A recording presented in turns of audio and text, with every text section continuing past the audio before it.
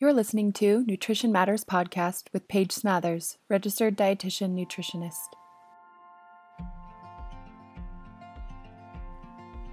Hi everyone, it's Paige Smathers. Thanks so much for being here. Nutrition Matters Podcast explores what really matters in nutrition and health with a sensitive and realistic approach. To help support the podcast, please consider making a donation at positive-nutrition.com/podcast.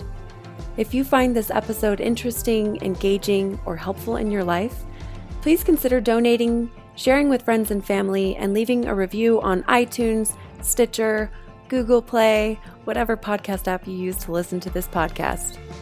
You can leave a review about this podcast straight from your podcast app. Search Nutrition Matters Podcast, click reviews, and then write a review. You can also find me on Instagram and Facebook if you'd like to have a little more food for thought. Thank you for listening. Hello, everyone, and welcome to Nutrition Matters Podcast. My name is Paige, and I'm your host. And as always, I'm thrilled to have you here, and also thrilled to share this conversation that I had with such a fantastic dietitian named Fiona Sutherland. So Fiona and I, in this podcast episode, we talk about sports nutrition and its intersection with weight-neutral care. And I couldn't think of a better person to talk with this about. Fiona is an expert in sports nutrition as well as a really well-respected force to be reckoned with in the health at every size space. You can keep in touch with her at The Mindful Dietitian on Instagram and Facebook. She also has a group, if you're a dietitian, a group called The Mindful Dietitian on Facebook that's really great, and there's lots of good discussion that happens there. So just by way of introduction a bit, Fiona is the director of the Mindful Dietitian in Body Positive Australia and has been practicing for 15 years, primarily in the areas of eating behavior, eating disorders, and body image, sports nutrition, and education and training.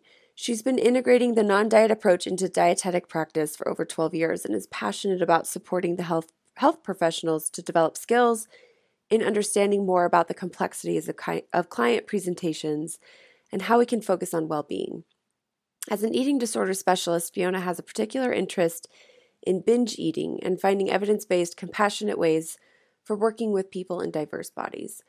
Fiona is also a sports dietitian, working with emerging professional dancers at the Australian Ballet School and host of the Mindful Dietitian podcast. So we talk about this more in the podcast episode, but I wanted to be sure that all of you have a good background in Fiona so that you can kind of follow along and understand where she's coming from in so much of the amazing wisdom she shares in this podcast episode. So I also wanted to mention a couple things, just by way of reminder. This podcast episode is the second to last episode I'll be releasing in 2018. I will be releasing another episode next week that I'm really excited about. So plug for that one and keep your eyes out for that one. So during the month of November and December, I will be taking a 2-month break from podcasting. It's been a lot of years of putting out a weekly episode, and so I'm just excited to kind of take some time to have one less thing on my to-do list, and I'm really grateful for all of your patience and kindness towards me as I take that break. Let's see, what else? Also, we have the Nutrition Matters Podcast Facebook community, which, believe it or not, is growing and is supportive and is just a wonderful space. So if you'd like to connect with some people who are similar to you in terms of your journey and in the things that you're grappling with, join us over there. Right now we have, 689 members. So it's a fun space to kind of go and be supported and ask questions and build community. So Nutrition Matters Podcast community on Facebook. So this podcast, you guys will notice that I don't take sponsorships from advertisers. But in lieu of that, I do like to tell you about some things that I'm up to see if anything might be interesting to you or helpful for you. So the latest thing that I've put out there into the world that I'm super proud of and really excited to share is my brand new course called Positive Nutrition 101. This is a 12-lesson course all about nutrition science without the gimmicks. So I co-teach this course with my dear friend Jessie Hoffman, who is really at this point couple weeks away from receiving her PhD in nutritional sciences. And then she'll go on to become a registered dietitian after that. So Jessie and I talk about some of the most important things in the world of nutrition science to understand to help you build a healthy relationship with food. So for those of you who are familiar with the intuitive eating paradigm, this is sort of that last principle of intuitive eating, the gentle nutrition principle, where nutrition can definitely play a role in how we eat and how we choose to eat. But it is really important to do that background work of healing your relationship with food, making peace with it, connecting to your body, and also rejecting diet culture. For a lot of folks, it's really important to do that work before diving into the nutrition stuff. So if you feel ready for the nutrition stuff, if you're looking for a place and a resource to learn about nutrition without all the gimmicks of like, oh, and then this is how you manipulate your body, you found the right place. So Positive Nutrition 101 is what it's called. And the way you can access that is through my website, positive-nutrition.com. And then there's a little tab at the very top left that says Academy. You can click on that tab and you'll find the course. So again, we're really proud of that. We're really excited for those who have joined, and we've gotten really great feedback so far. So check it out. See if it might be a good fit for you. And again, this is sort of me advertising what I put out there because I know all of you are likely pretty interested in these types of things. So I do this instead of, advertising for mattresses or glasses or some meal prep service or something like that. I just figure it's a good way to kind of see if what I do is interesting to the audience that I've built. And if not, that's great too. I'm always just so glad to have you here. All right. I think that's about it.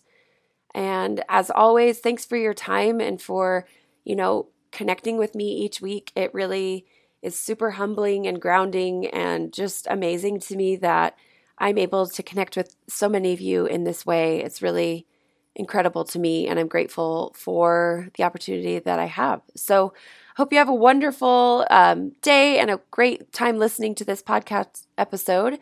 And here is Fiona. Well, welcome, Fee, to Nutrition Matters Podcast. So glad you're here. Paige, what a pleasure it is to be chatting with you today. Thank you so much for inviting me. I really appreciate it.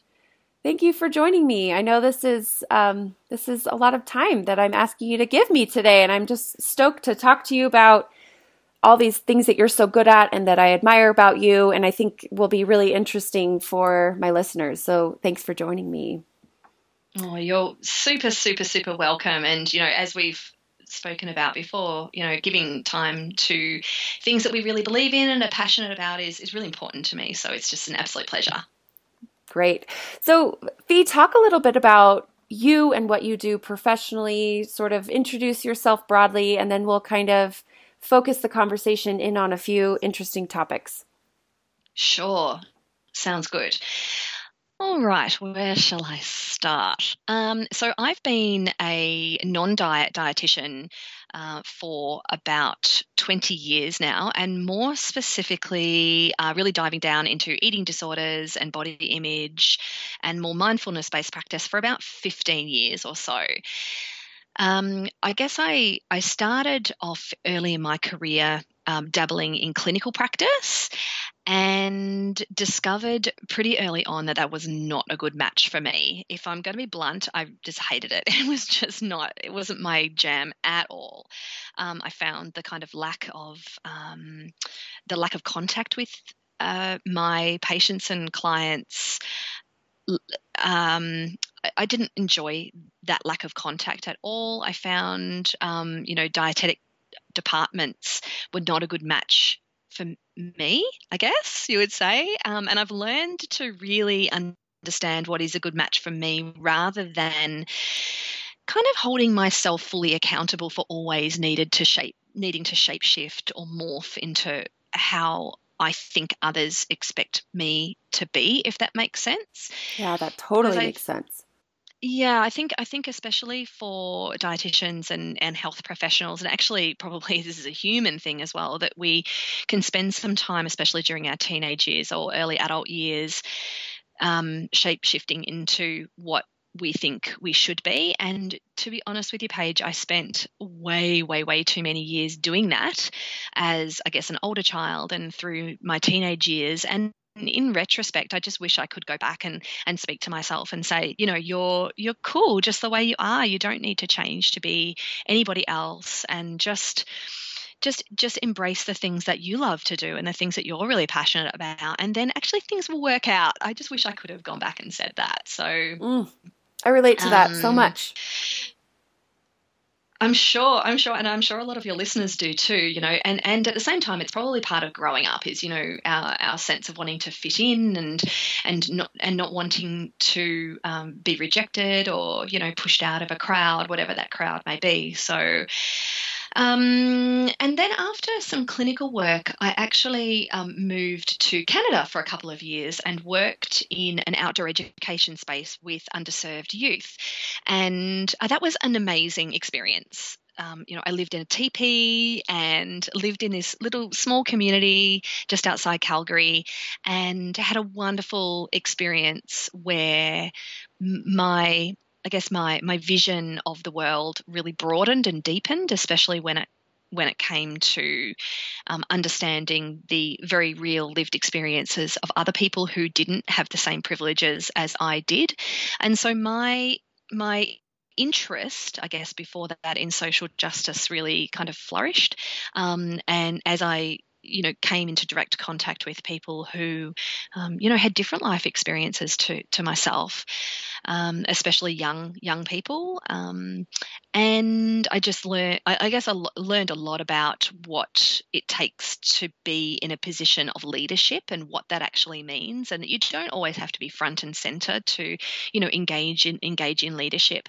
But it was a really amazing opportunity for me to come in contact with my own kind of authenticity and to just settle into a space where I could just get to know myself a lot more intimately, I suppose. And then I came back to Australia, and I actually had no intentions of going back to dietetics. And with that in mind, I'm always fascinated to think about if we were to do a bit of a quiz 5 years on, or a questionnaire maybe is a better way to say it, 5 years on, and just to see how many dietetic graduates actually are still practicing in dietetics, and how that path has been, because I'm sure I'm not alone in, I almost dropped out during my course. I almost dropped out afterwards. I was very, very disillusioned as a new grad. There was a lot of the course that I felt was not what I thought it was going to be in whatever way, shape, and form. And I did feel very pressured into being a quote unquote certain type of dietitian, presenting myself physically in certain ways, emotionally in certain ways. And I felt very underskilled, to be honest. And so, fast forward to come back to Australia, and I needed a job. And I thought, okay, I can either go and work, say, as a barista, which is a fine career. I have no issue. I love my barista, and that's a fantastic career choice. And for me at the time, it was not going to pay the bills. Certainly with a university debt. So I actually, kind of long story short, ended up in a really interesting workplace, which actually proved to be the most formative workspace that I could have possibly ended up in, and that was a weight loss clinic. Now, Paige, you and I know each other well enough that you're probably thinking, what? What were you doing there? And what's important for me to let you and your listeners know is, of course, I had no idea that a non-diet approach or intuitive eating or health at every size, that simply, in my world, didn't exist. I didn't know that this even was a thing in the world. And so this was probably about 16 years ago now. And so what happened there was, I thought my role as a dietitian, I was really trained to help people lose weight. And apparently that was all about, quote unquote, getting healthy and, addressing disease risk and et cetera, and all these kind of all these beliefs that we have are associated with making our bodies smaller.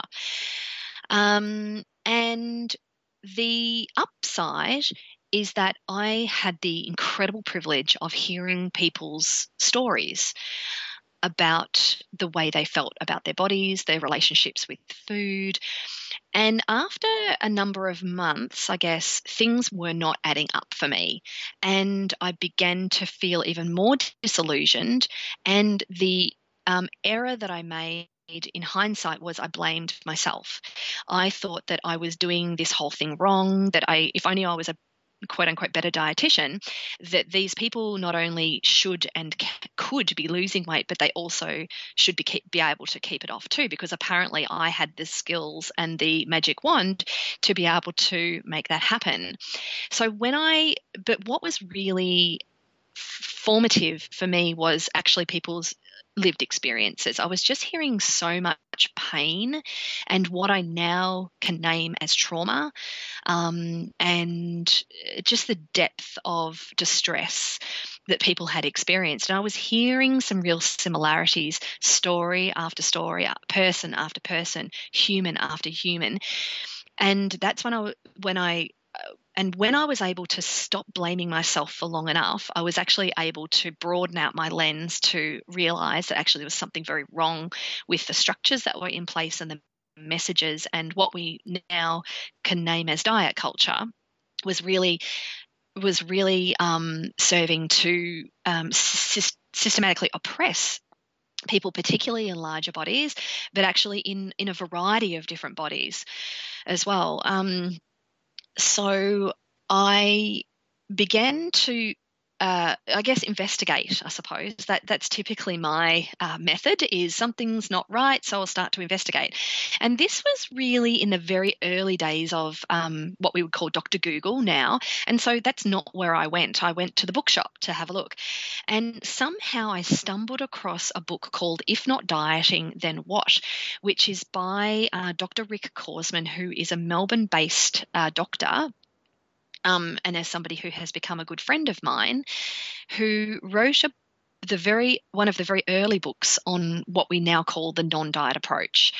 And he spoke about mindful eating. He spoke about appetite cues. He spoke about dieting and diet cycling and all these words that were very, very new to me. And all of a sudden, my world opened, because in his writing, I was seeing my clients' stories and I was putting things together like a big, giant Christmas tree, and feeling, at the same time as feeling hopeful, I felt very angry. I felt very cheated that I had never been exposed to this particular way of helping people pursue well-being or quote unquote health, whatever that, means to someone, in a way that did not involve changing the body. And so I was simultaneously, and you know what, Paige, in some ways I'm still struggling with these as these mixture of feelings comes up. It's like I can feel hope and I can feel grief and I can feel joy and I can feel rage and I can feel compassion and I can feel anger. And oh my Lord, it's just, being an adult is just really hard. It's a lot. I know, it's a lot. Every day I find it's a struggle. So kind of that's where my learning really began. Okay, can I cut in real quick and just highlight something you said? I love when you're describing your story and describing your process of kind of feeling disillusioned and then finding this book that put language to the things that you had observed through sitting with people and listening to people and their stories. I just want to highlight, I think that that's such an important thing. I think that having language to be able to identify something that is just kind of internal, and it's this feeling and it's this like sense of intuition maybe.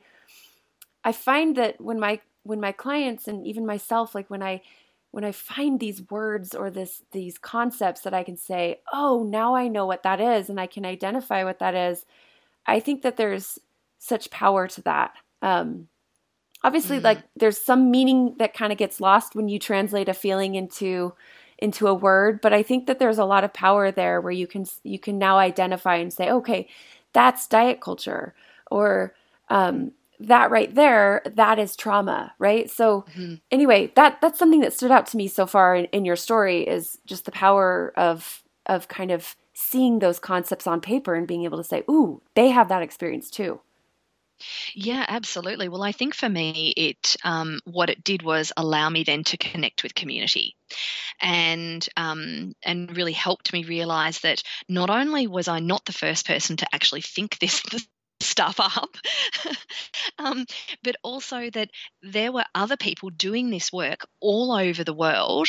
And back then, the community wasn't what it is now, but that I certainly was not alone, and that provided me then with the platform to be able to launch forward into working with people in a way that felt very well suited to me, and felt very compassion based, and authentic to me as well. So that's when I started to I had an opportunity to work in an outpatient eating disorders clinic, and at that time I had never seen anybody with a diagnostic eating disorder. I'd seen plenty of chronic dieters, but never somebody with an eating disorder. And look, in hindsight, I had no idea what I was doing, but I had this, what's it called? Unconscious. How do you say when you don't know what you're doing, but you don't know that you don't know what you're doing? What's that called? I have no idea. Yeah. So it was really lucky, because now I feel like I really am aware of when I don't know what I'm doing, and it makes me really nervous. Yeah. So Yeah. are you talking about the Dunning-Kruger effect, where like you don't know how much you don't know, and then when you learn more, Yes. you realize, whoa, everybody who has opinions Yes. about this stuff and speaks so definitively about these topics, they don't know anything because there's so many more questions than answers. Yes, yes, it is part of the Dunning-Kruger effect, definitely. I'm a big fan of that effect. I think there's a lot we can learn Oh from yeah, it. it's so interesting.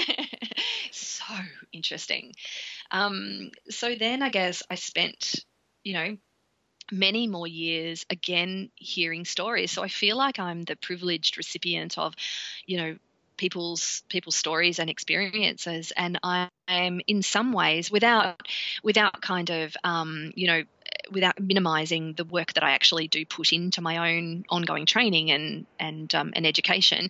I think that's really how I would drill down on what I am. Is I'm a listener in so many ways. I'm a person who is being with your experience, and helping, and I'm muddling along, as we all are in life, and just trying to figure this stuff out. So I Do you think that think, that's kind of like a gift that you kind of have just as a human? Just do you feel like that's sort of innate in you, or is that something that you practiced and learned, or what do you think about that? yeah, it's actually a really good question. I think I have had to practice it.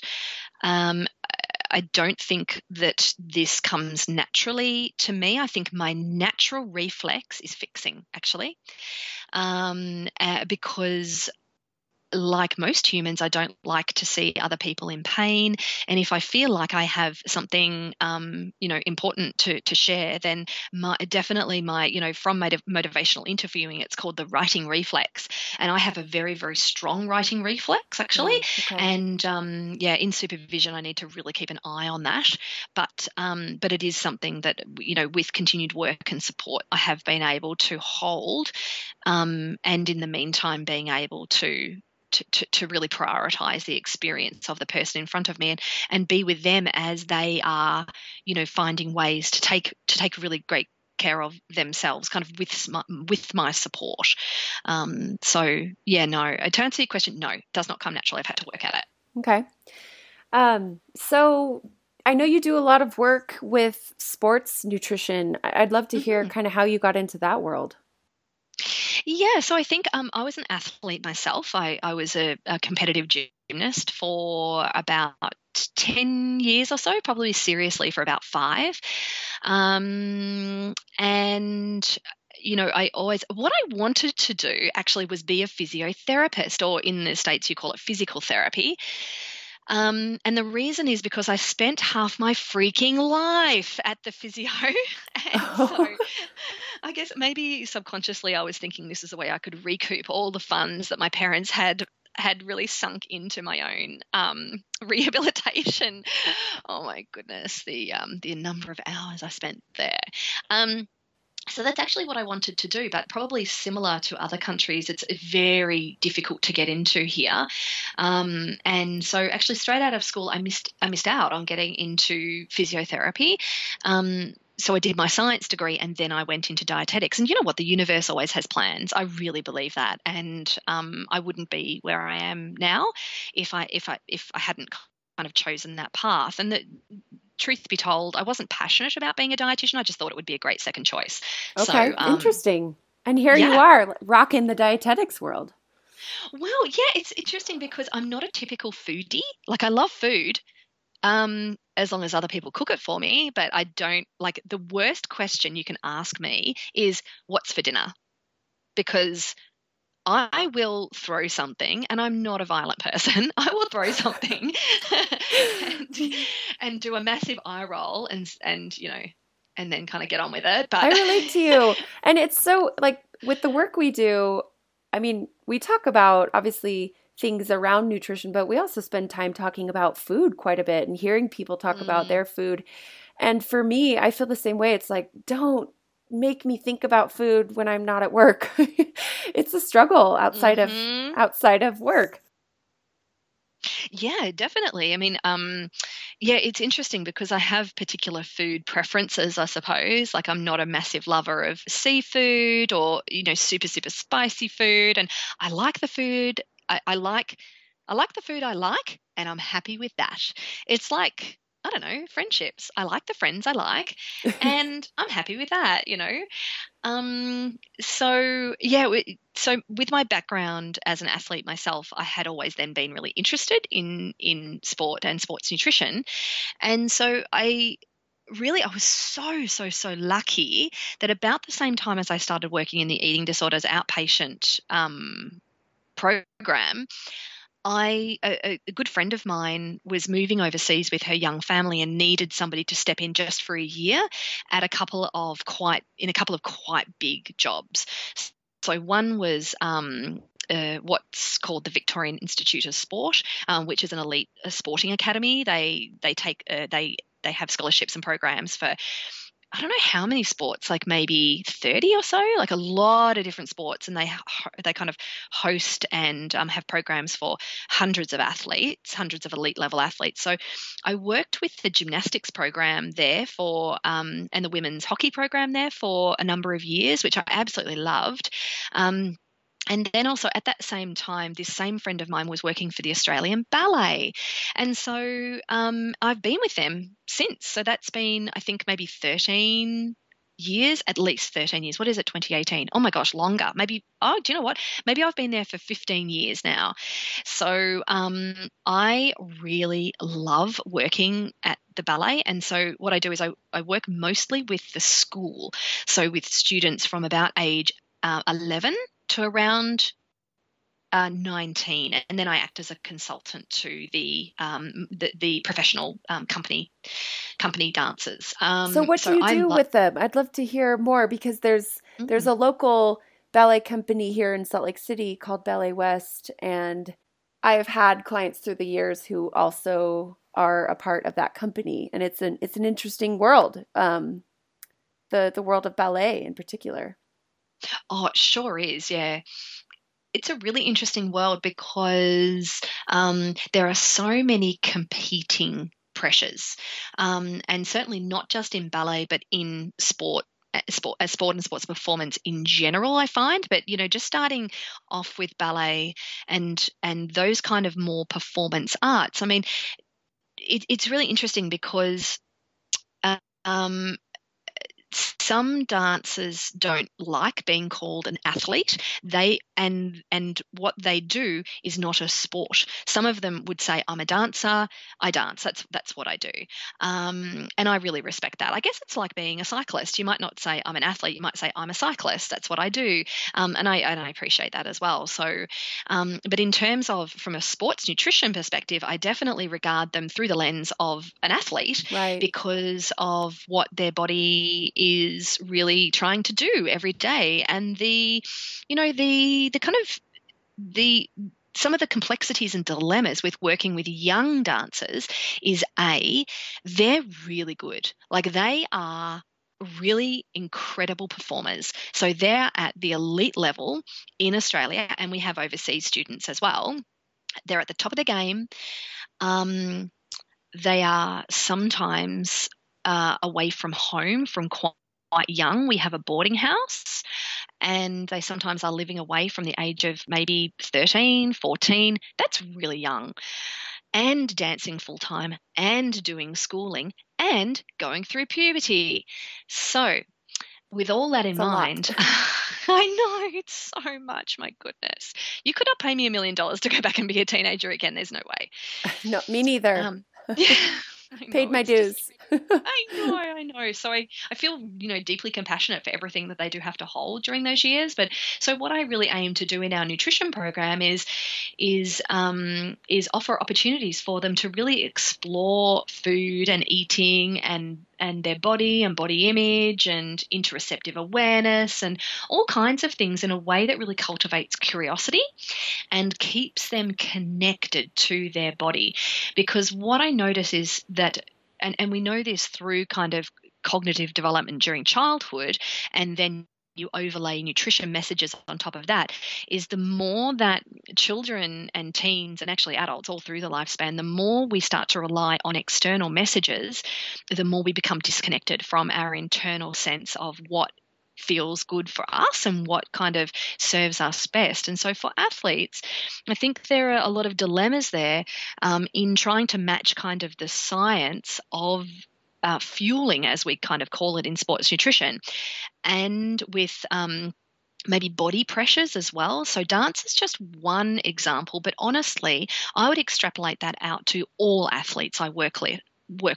So whether they're a volleyballer or a triathlete or a runner or a swimmer, tennis player, whether you're whichever gender you identify as, it's, these complexities are not limited just to the kind of sports or performance arts that we really colloquially see as being most at risk of having disordered eating or body image disturbance or anything that, any kind of difficulties that might arise for us. I see people struggling all across different sports, all across different ages, genders, levels of competition, amateurs right through to professionals.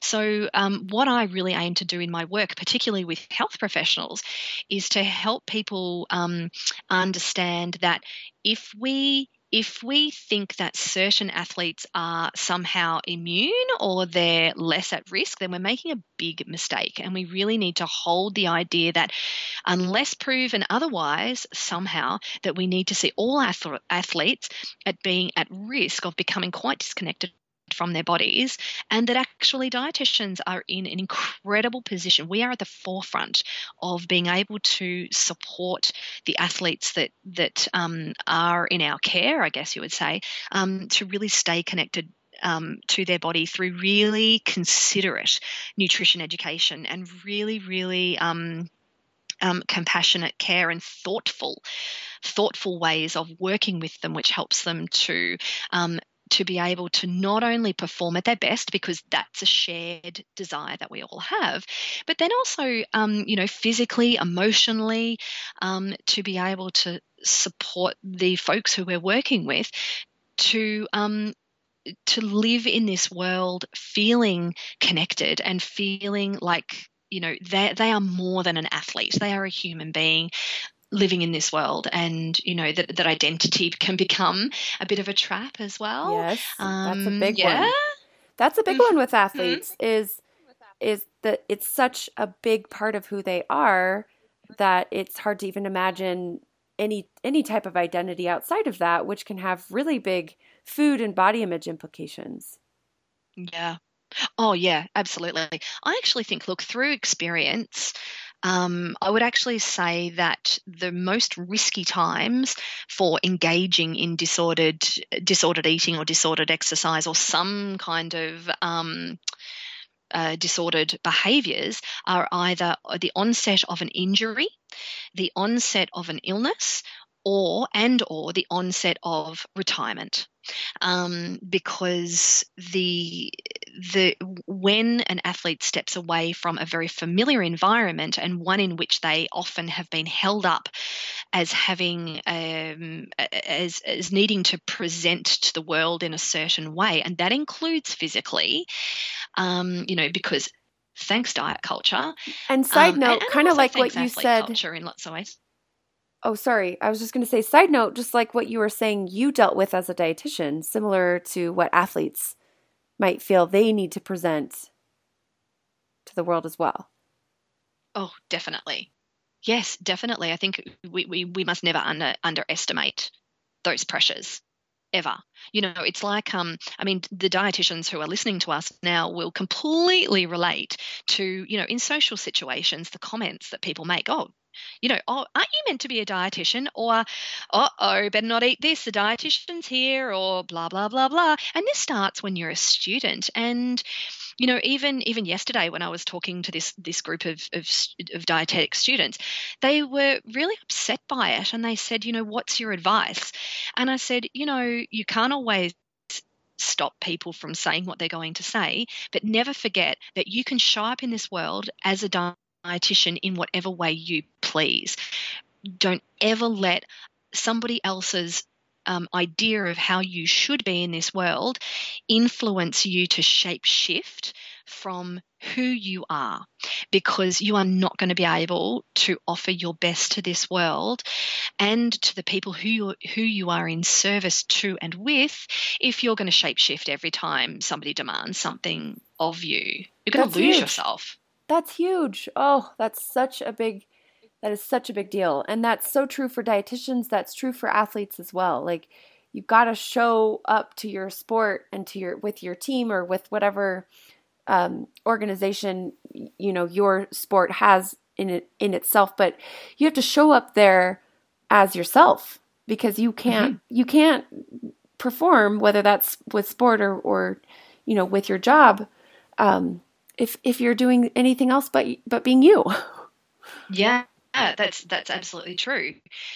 And at the same time, being able to facilitate those discussions around the very real pressures that both dietitians and athletes experience around, some of the consequences of being yourself, and that you're not going to be able to please everybody. And what does that mean? What does that mean when people feel disappointed, or they feel let down, or they feel, or they don't like you? Heaven forbid, right? Yeah. That somebody doesn't like you, or like your body, or think you're awesome. But don't you think, as a dietitian, and I wonder about your athletes as well, but I know for me, I kind of feel like I'm damned if I do, damned if I don't, body-wise, right? So it's like I show up in a space and I'm me, and I'm trying my best to, not worry about what people might think, or, just kind of show up and do my thing and be helpful as I can. But I know that, people have given me feedback like, wow, you're well nourished. And I don't really know exactly what that means, but I've gotten that. And I've gotten comments on all different ends of the spectrum, kind of implying I'm too thin, so how would I understand? Or I'm too thick, so I'm obviously not a good dietitian. It's just, it's such a tricky thing that for me, I've just kind of realized, like, it doesn't really matter what my body looks like. It's going to be not right for lots of, again, you can't please everybody. And that's very true with your body as well. Yeah, that's so true. I think one of the things with athletes that's very real is that, especially at the elite level, is that there is definitely this mentality that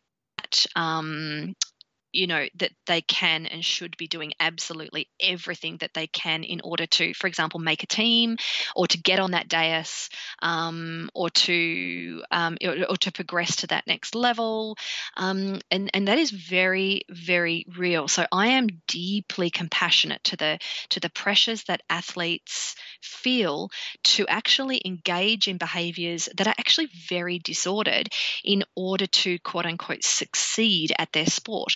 And I think it takes a certain amount of maturity from an athlete to be able to maintain that sense of autonomy, and to gather people around them who can support them to stay connected with what matters most, and to not sacrifice themselves in the process. I think, I consider myself very lucky that I have worked with athletes and with sports where we've been able to really make some great changes from within the sport through advocacy and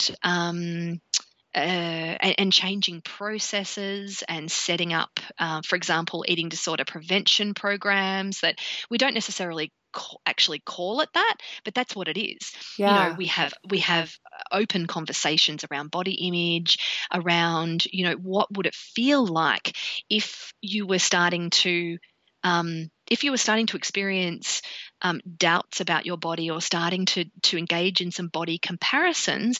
What would you be noticing about your thinking, about your feeling, about where your eyes are kind of going to, and maybe what you're following on social media, and things like that. So teenagers are tricky to work with, because I think they're tricky to work with anyway.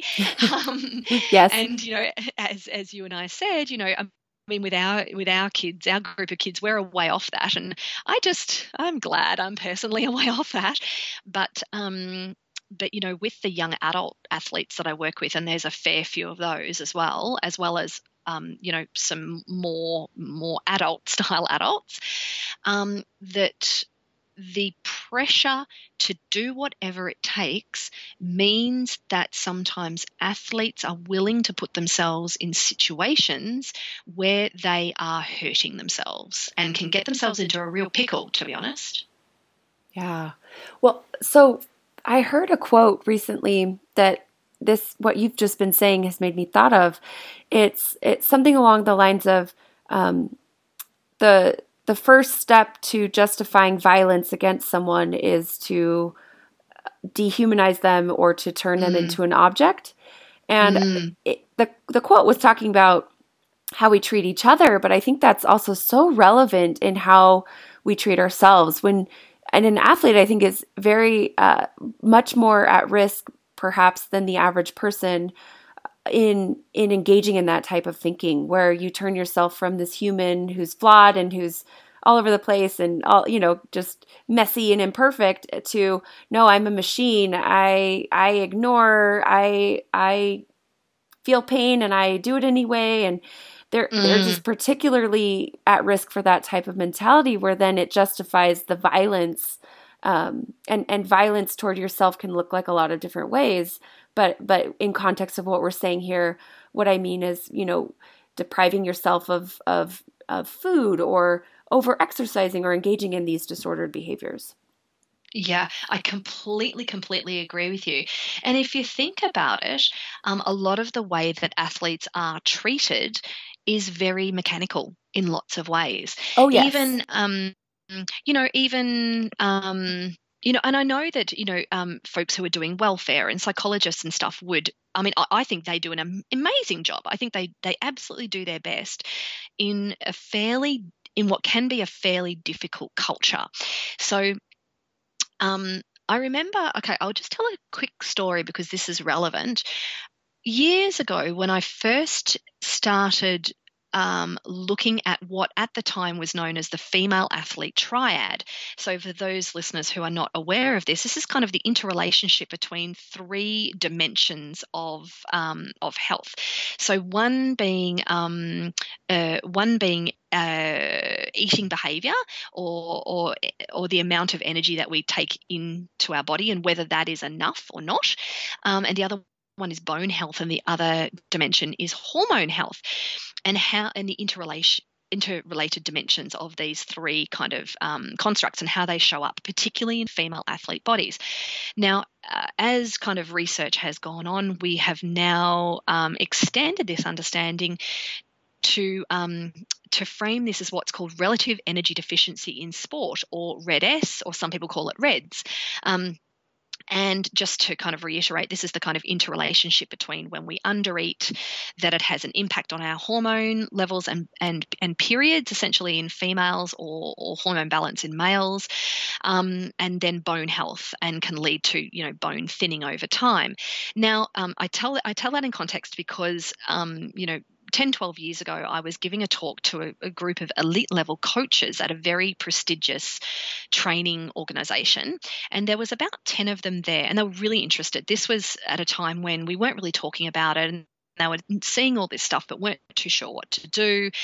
And anyway, so I gave this talk. And at one point I said, what's really important to keep in mind is that nothing is more important than an athlete's health and well-being. And one coach actually put up his hand and said, I beg to differ. A gold medal is more important than an athlete's health and well-being. And I have never forgotten that, because I was silenced. I was floored. I was actually speechless. And I mean, as would be evidenced by our conversation now, Paige, I can talk. I can talk. You've recovered that ability. Exactly. Yeah, I can talk. So I was floored. And do you know what? That really demonstrated to me one of the things that really gets in the way. That attitude is exactly what gets in the way of athletes feeling like they have permission to listen to their bodies and to pay attention to their bodies, and to know the difference between discomfort and pain, and to know the difference between to fueling my body for performance and fueling my body to control my weight or to control my body shape or body composition.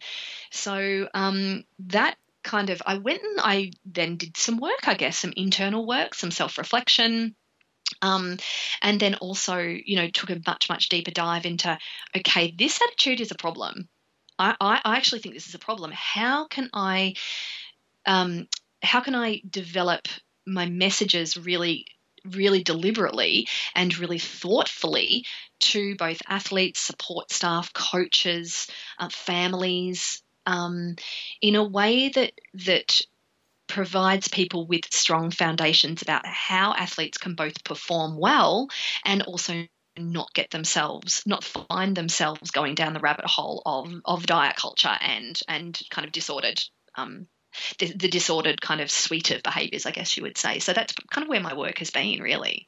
So that is such a tricky balance, because I think when athletes hear, if an athlete is listening right now, I can imagine them thinking like, okay, so I pretty much have to choose between performing at my best, or even in certain sports, maybe, having a certain physique that's part of the sport is your appearance. Mm-hmm.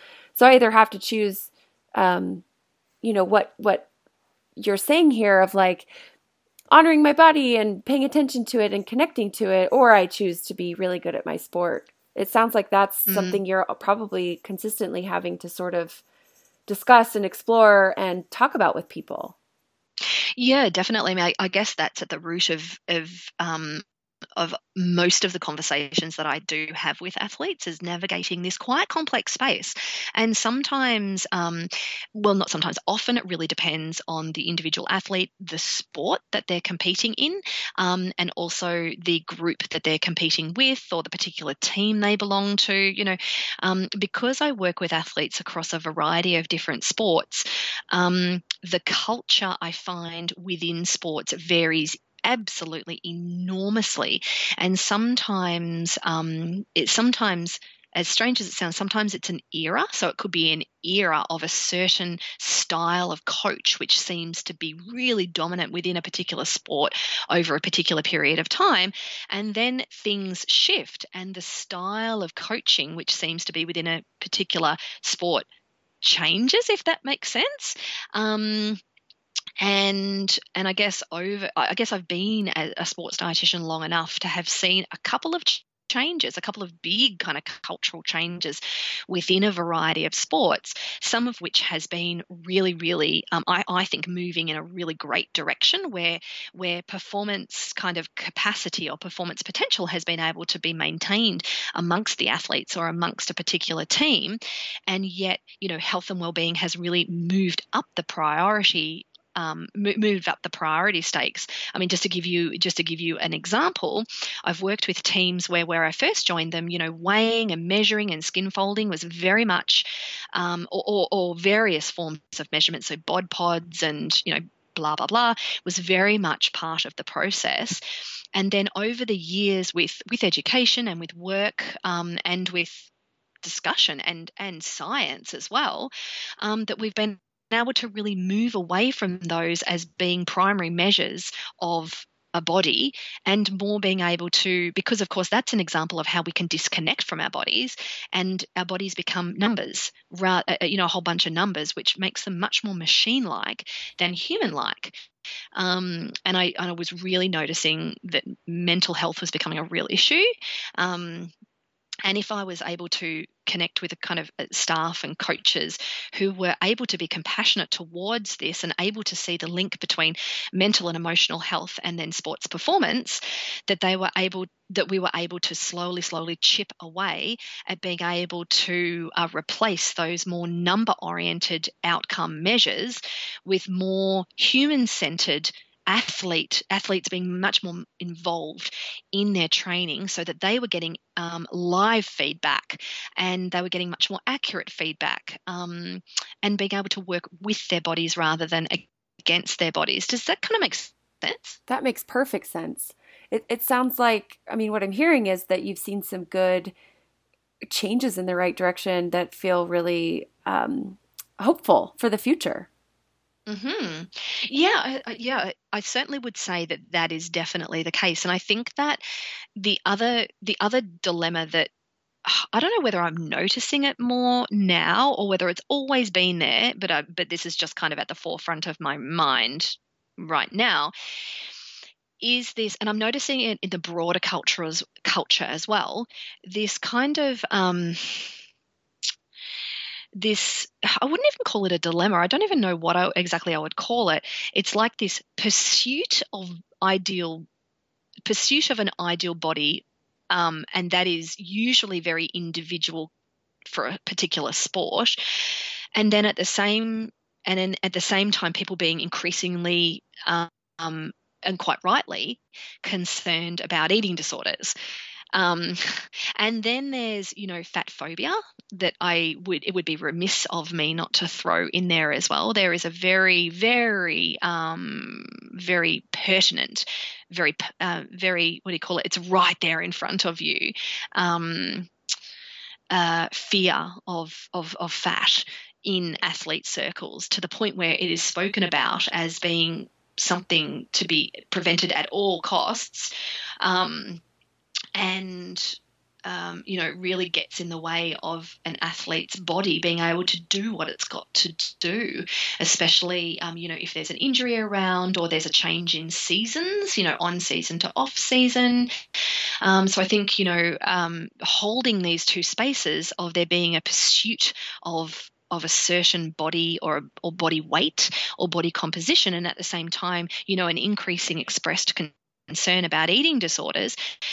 I think for sports dietitians in particular, as well as, ultimately it's the athletes really who are holding all this stuff, but for us, this is really a big job. It's a big task for us to be able to support our athletes and the staff and each other at being able to hold the seriousness of eating disorders along with this, these pursuits of bodies, which can actually really lead to very disordered behaviors, as we've kind of been speaking about. So yeah, it's all a bit tricky. It is. It's so interesting to hear you talk about all of this, though. I'm really grateful to have you dive so deep into this stuff, because I'm imagining people listening, making some connections with the conversations that we have on this podcast to this particular realm of sport and of athletes. And again, like you mentioned in the beginning, there's this whole spectrum from the amateur to the elite athlete and everywhere in between. However you identify, you are still, you mentioned that you still see all these issues in all these different groups of people. And so I'm imagining that, some people, when they hear maybe weight neutrality, or they hear health at every size, or they hear intuitive eating, but they really value this part of their identity of athlete, I could see that kind of being a little bit of cognitive dissonance. Like, how do I honor my body, but how do I excel at my sport? And I love that you're talking about this really important intersection, because you're right. This is very complex and very messy and very difficult to navigate, but it's worth the effort because it can be helpful for the athlete, obviously in performance, but also long term with mental health and with well-being overall. What else would you add to that, though? Yeah, definitely. No, I think you've hit on a really great point there, and that's actually a beautiful next kind of topic for us to dive into, really, and that is the intersection of more non-diet principles or intuitive eating principles. And for those who are listening, non-diet approach and intuitive eating are very much the same thing. So it's so when I talk about the non-diet approach, or other people talk about intuitive eating, we're talking about just a slightly different way of approaching principles which sit under health at every size. So, great question. Where do we start? All right. So the first thing is that athletes are actually in an incredible position to be able to potentially stay connected to their bodies, because actually optimal performance demands this of them, for them to stay connected to exactly what their body is needing from them at any one point in time. And at the same time, athletes also are often put in situations where they're being invited or demanded to push beyond what would be an average level of discomfort. So in order to push into a space of pain, then that, as a human, this requires a certain amount of disconnection. So although athletes have a capacity to do intuitive eating really incredibly, in my experience, they are often incredible at it. They also are often in situations where it's very tempting to disconnect because of the culture of push, or more, more, more. So the way I kind of present it to athletes is that first of all, I try to do a little bit of myth busting, so that, for example, intuitive eating is not just eat whatever the hell you want, or actually in some ways it is eat whatever the hell you want, but not in a disengaged way, in a way which honors what my body needs in terms of performance, in terms of hydration, training, recovery. How can I pull together the science of what will help me, or what I think, or what I best guess will help me, for example, recover from my training sessions and prepare me best for competition, or a race, or whatever it is, along with what I know about myself. What do I know about my body, my digestive system, my mental health, my concentration span, my likes, my dislikes, my cultural background. All these things are all really part of the picture of intuitive eating. So intuitive eating really is prioritizing what we know about ourselves and using some of the science of sports nutrition to help that process along. So when it comes to sports performance, we're neither totally just going what the body's asking for, and neither are we ignoring what the body is asking for. And I'll give you an example of that, because some people might be like, what do you mean? So I'll give you an example. So with heavy training sessions, or particularly heavy training sessions, it can really disrupt appetite.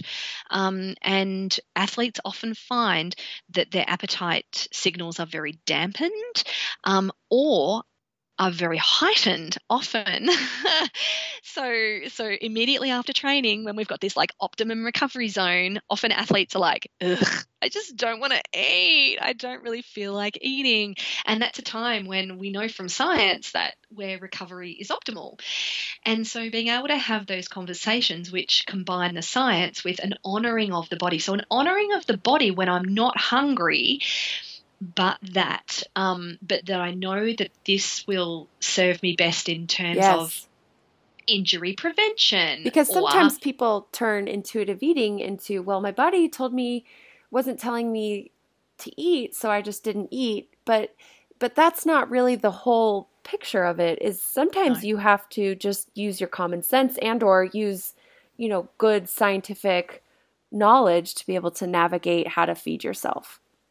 Yeah, spot on. Absolutely. So, and there's a lot of ways that we can use this across different communities, but none so relevant as athletes, because most athletes will be able to really beautifully tell you about appetite, about when they feel most hungry, when they feel least hungry. And I speak about this with athletes a lot, because what we want to do is we want to use those opportunities where appetite is the best to be able to really drill down on what your body not only needs but is asking for and desires as well, in terms of enjoyable food and satisfying food. So we're not just using nutrition science there, we're also using our humanity and our common sense and our sense of being, being social creatures, and that desire and pleasure is such an important part of life, including if you're an athlete as well. You're not non-human. Yes, that's so important. You are not a machine, even So though like maybe I'm wondering what you think about coaches' roles in all of this. I know that can really change the culture of a team or a group of people who are training. What would be your kind of superficial, not superficial, but just quick kind of advice for coaches listening? yeah, sure. Look, I mean, coaches are very well aware that their position is extremely influential in how athletes are invited to take care of themselves. And my experience is that when coaches are very clear about what is okay and what isn't okay in terms of engaging in certain nutrition practices or certain hydration practices, that athletes really, really deeply pay attention to that. And sometimes, even if athletes are not on a good path and, for example, are cutting out certain foods or cutting out certain food groups in the belief that this will either A, change their body shape, or B, improve performance, or C, all of the above, which is what they're kind of hoping for, that if coaches are very clear about who does what, as in, the sports dietitian or a nutritionist is the person to be seeing about our fueling strategies, not an older athlete, for example, who might be passing on locker room chat Right, about tips right. and tricks. If a coach can really set good boundaries around that, and show some really awesome leadership around staying connected with the body and being really interested, for example, in mindful eating practice, and how that relates to an athlete and performance, and demonstrates a willingness to be curious about the evolving and changing science and what we understand about actually what helps athletes perform best, not only from a pure training perspective, but then also from a whole health and well-being perspective as well. So coaches who are listening, we sports dietitians, we really admire you and we really need your support to be able to help athletes understand how to best take care of themselves without engaging in all or nothing thinking, or diet culture kind of crap, pretty much. And also, we really understand that you might have been an athlete yourself, and that you may have some wonderful ideas about what it takes to be a successful athlete. So, we really rely on you to be able to hold your own experience about what it takes to be a good athlete with maybe the science that we've learned since you've been an athlete, and also that there's more than one way to be an incredible athlete, and that we just really need your support to send those messages to athletes. So thank you for being awesome. I love it. I love it. So, Fee, some of my clients are former athletes, and I thought maybe we could take a couple minutes to talk about what that's like when you have been an elite athlete and maybe you developed some disordered eating in the process of your training and in the process of your competition. And then you step away from your sport, but maybe some of that, just that, those eating issues or body image issues linger. Meanwhile, you are dealing with identity issues of, this used to be such an important part of who I am. Who am I without this sport? And then sometimes the eating stuff can get even more disordered due to sort of these identity issues. I'm wondering what you think about that. First of all, do you see that a lot? And also, I'm wondering, what would you say to that person?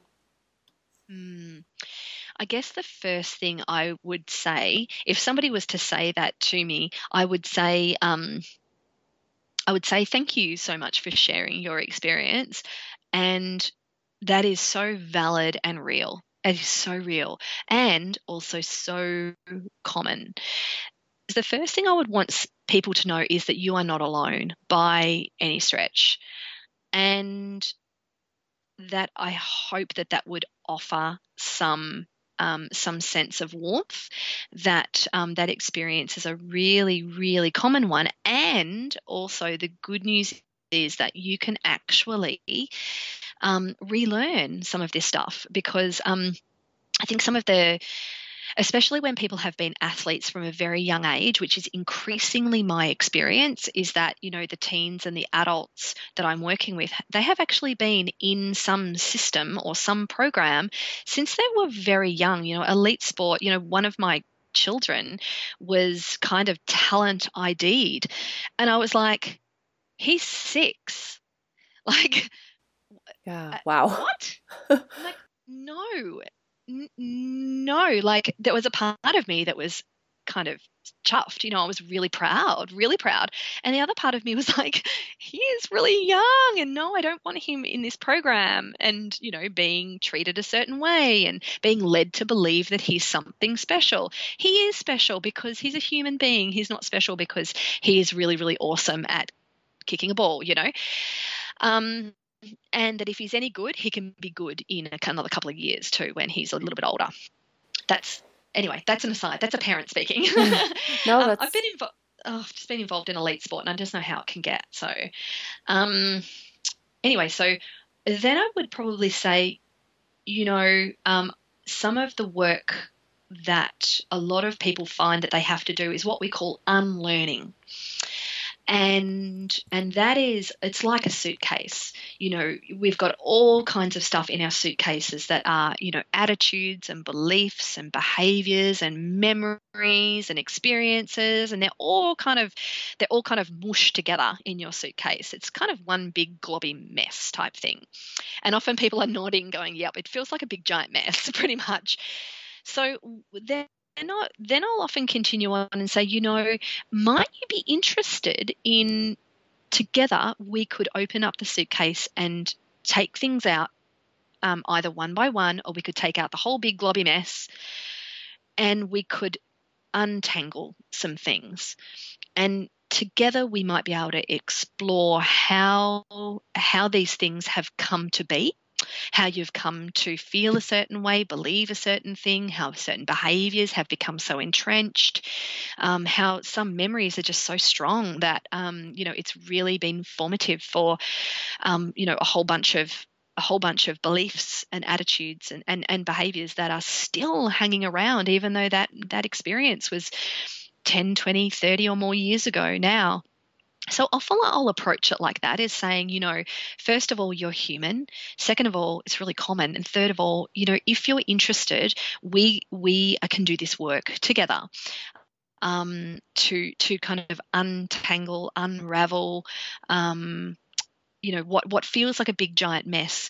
We could together, if you're interested, we can try and make some sense of this, because before we can take on some new learning, sometimes we have to do some unlearning, some Oh, unraveling. yeah. So much unlearning. Mm. Yeah, so that's usually where I would start anyway. I love that. I wonder, just this identity piece seems to be such a common theme I see. I wonder if current athletes, current elite athletes could really consider who they are outside of their sport, while like do that work proactively, sort of setting them up for when the inevitable happens where they have to scale back for whatever reason, or their lifestyle changes, or they have an injury or whatever it might be. When that happens, kind of having a sense for who you are outside of your sport, I think can be sort of a preventative measure to be taken. What do you think about that though? I completely agree. So, some of the factors that I observe which contribute towards the development of an athlete identity are things like the personality kind of traits of an athlete, predisposing factors around mental health, and other biological kind of dispositions that are around, the support that an athlete has, and not only the amount of support, but the type of support.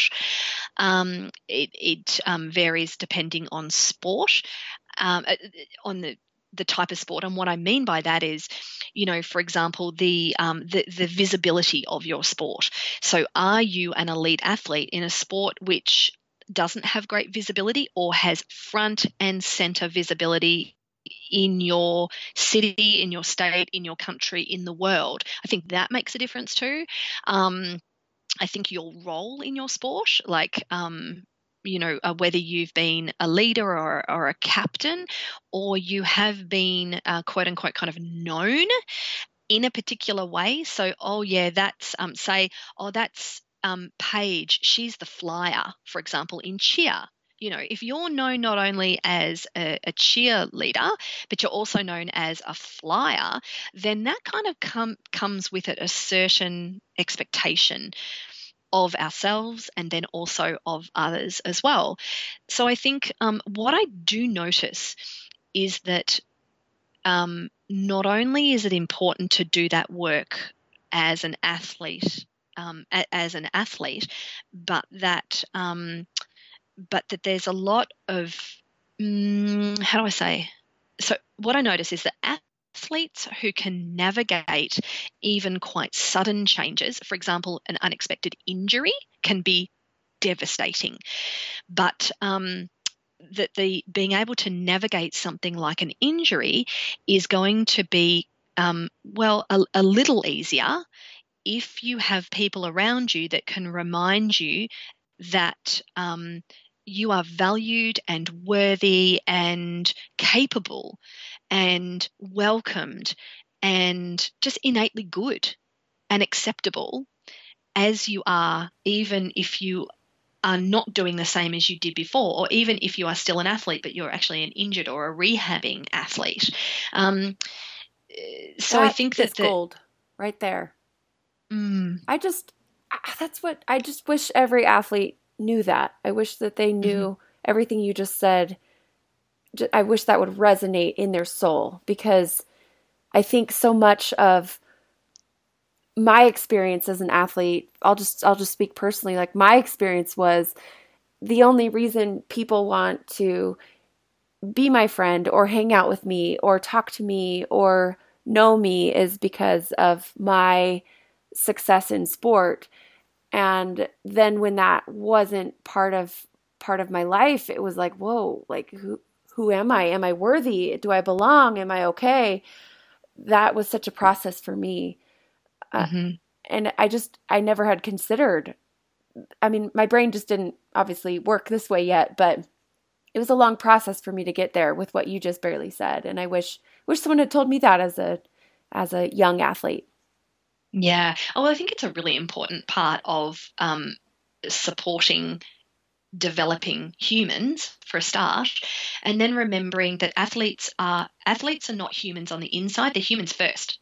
So human first, athlete second, not athlete first, human second. And I'm not going to make any particular assumptions that it's exactly the same in the States, but I'm sure it is, and elsewhere in the world. But we have a massive sporting culture here, and if you're any good at sport, then you've kind of got it made, Yeah, you know. right. And I find that deeply sad, which I think is why it really, really. I think when my son, my youngest, was, talent ID'd and then asked to go in this kind of special development pathway program, I had such a strong reaction. And my husband was like, what's up? And I'm like, Yeah. I don't know. I'm feeling so oppositional about this, and it's not that I don't want the best for him, because I do. I really, really do. And he is a little boy, and I don't want him swallowed up into a pathway where he could easily be spat out in 4 or 5 years, or maybe a little longer, and he's left feeling like that was all he was, Yes. So I guess, as you can hear in my voice, I feel very passionate about this. And I feel very, very compassionate towards athletes, and it makes me feel quite angry too at the systems that are in place that spit our athletes out, only to leave them really struggling at the other end, where you, Paige, and I, that's where we see them and we hear the awful stories. Absolutely. We hear their joys and successes too, but we hear the awful stories too. Yeah. Yeah, and that's honestly that pain that I sit and listen to is honestly why I wanted to have the conversation. I'm so glad that we were able to dive into maybe preventative measures athletes can take, more awareness around these concepts of these intersections of worthiness with being an athlete, with nutrition and body image. I mean, all of this stuff just totally connects into this space we call sports, and male, female, like whatever gender, plus whatever age, plus whatever even category of athletics. I think we're all at risk, and I'm hoping that this can be a resource people can share among their friends or family or coaches or other athletes. I just think that this hopefully can be a helpful way to even start a dialogue around these issues. More awareness and more talking and more learning and more evidence-based coaching and practice and engagement with sport, I think, would make this world a little bit of a better place. Oh, definitely. And the good news is it's not going to reduce performance. This is the thing. That is the good news. That is the good news, is I think the hesitations are around, but what does this mean in terms of sporting performance? The good news is we have no evidence that it's going to have a negative effect, and there's plenty of potential that it could actually elevate our athletes and elevate us as a community even further. So, there's that invitation out there to just kind of go, well, we've kind of got nothing to lose in so many ways. I love that. That's such a good way to kind of close the conversation. I'm wondering if there's anything anything else you wanted to say, or do you feel like we covered a lot of things here? We did. Yeah, we did. I guess the only other thing I would say is, if you're a health professional, you're a sports dietitian, or you're a coach working in the sporting sector, then just being aware that, any kind of disordered eating behavior can really crop up in any athlete at any time, any gender, any sport. So just being, we don't have to be hypervigilant, but just being aware that these are very serious, and we can do a lot to really help the well-being of all athletes in all bodies. So don't you have a course about this? Talk about what you offer to help professionals. I do. Thank you, Paige. that was a lovely invitation for a plug, and I appreciate that. Plug it away. Okay, so a little while ago, literally just a little while ago, I wrote and launched an online course for. I wrote it. I wrote it for dietitians, for all dietitians, not just sports dietitians, but all dietitians. In saying that, I've had trainers, coaches, physical therapists, all different kinds, psychologists register for it and have said that they're really enjoying it. So, but I just wanted to clarify that in my mind, when I was writing it for the dietitian audience. So what it is there's lots of different modules which takes people through. It's got the title of the course is called Eating Disorders in Sport, and takes people through from the very kind of dry, fairly dull topics of diagnosis. Nothing's dry with you. Oh, well, I try to lighten it up as much as I can, but I'm like, oh, just grab a glass of wine if you have to, whatever gets you through. Get through it. Yeah, that's right, grind. So taking people through right from the beginning to things like, how would I know if somebody is engaging in these behaviours for performance reasons or for body, body control reasons. Early warning signs. How can I set up a prevention program in my space? What else? Counselling skills. Very practical nutrition intervention strategies, and then exercise as well. So for the nutrition and the exercise sections, our colleague Shane Jeffrey, who is an amazing eating disorder specialist sports dietitian here in Australia, I knew that he was going to be the best person for those topics. So I was like, hey Shane, want to collaborate? And he's like, sure. The discussion didn't exactly go like that, but it kind of almost did, really. And so he is incredible, and he is a fountain of knowledge with those particular topics, and yeah, all kinds of different modules. So just broken up into bite-sized pieces that you can do online in your own time. There's a Facebook group as well where I'm doing my first Facebook Live actually tomorrow morning, and then those will continue every couple of weeks, where participants can jump on and ask questions, and we have some live workshops happening here in Australia, hosted by Shane and myself. But at this point in time, they're limited to 3 cities in Australia, so sorry. But so that's all available via themindfuldietitian.com.au. So you can just have a little hunt around there, take a look, and that's where you can find it. Great. Anything else you want the listeners to know about how to find you and your work? I guess I love playing around on Instagram. My Instagram handle is The Mindful Dietitian. So I have grown to love Instagram so much. I originally poo-pooed it a few years ago. Oh, you did? Okay. Yeah. I was a late adopter, I guess, of Instagram, but I love it. Absolutely love it. I am also, the website is themindfuldietitian.com.au. On Twitter, I am Fiona Body Pos Oz, because Body Positive Australia is my other business. It's my kind of clinical private practice type of business. And apart from that, no, that's probably and my podcast as well, which, hello, Paige, you have been my guest. Your podcast is phenomenal, especially it's geared for dietitians, but really anyone can listen. And your discussions are so good. You're such a fabulous interviewer. So I highly recommend the Mindful Dietitian podcast. Oh, thank you. That's very generous of you. Thank you so much, Paige. I just really appreciate being here. Well, thank you for joining me. This has been a real pleasure, and I'm so excited to share this with my listeners. I know they'll love it. So thank you again so much. Okay. Talk to you soon. Bye. Well, I sincerely hope you've enjoyed this conversation. If you haven't already, please go ahead and leave a review on iTunes. Thanks again so much for listening, and we'll see you soon for another episode.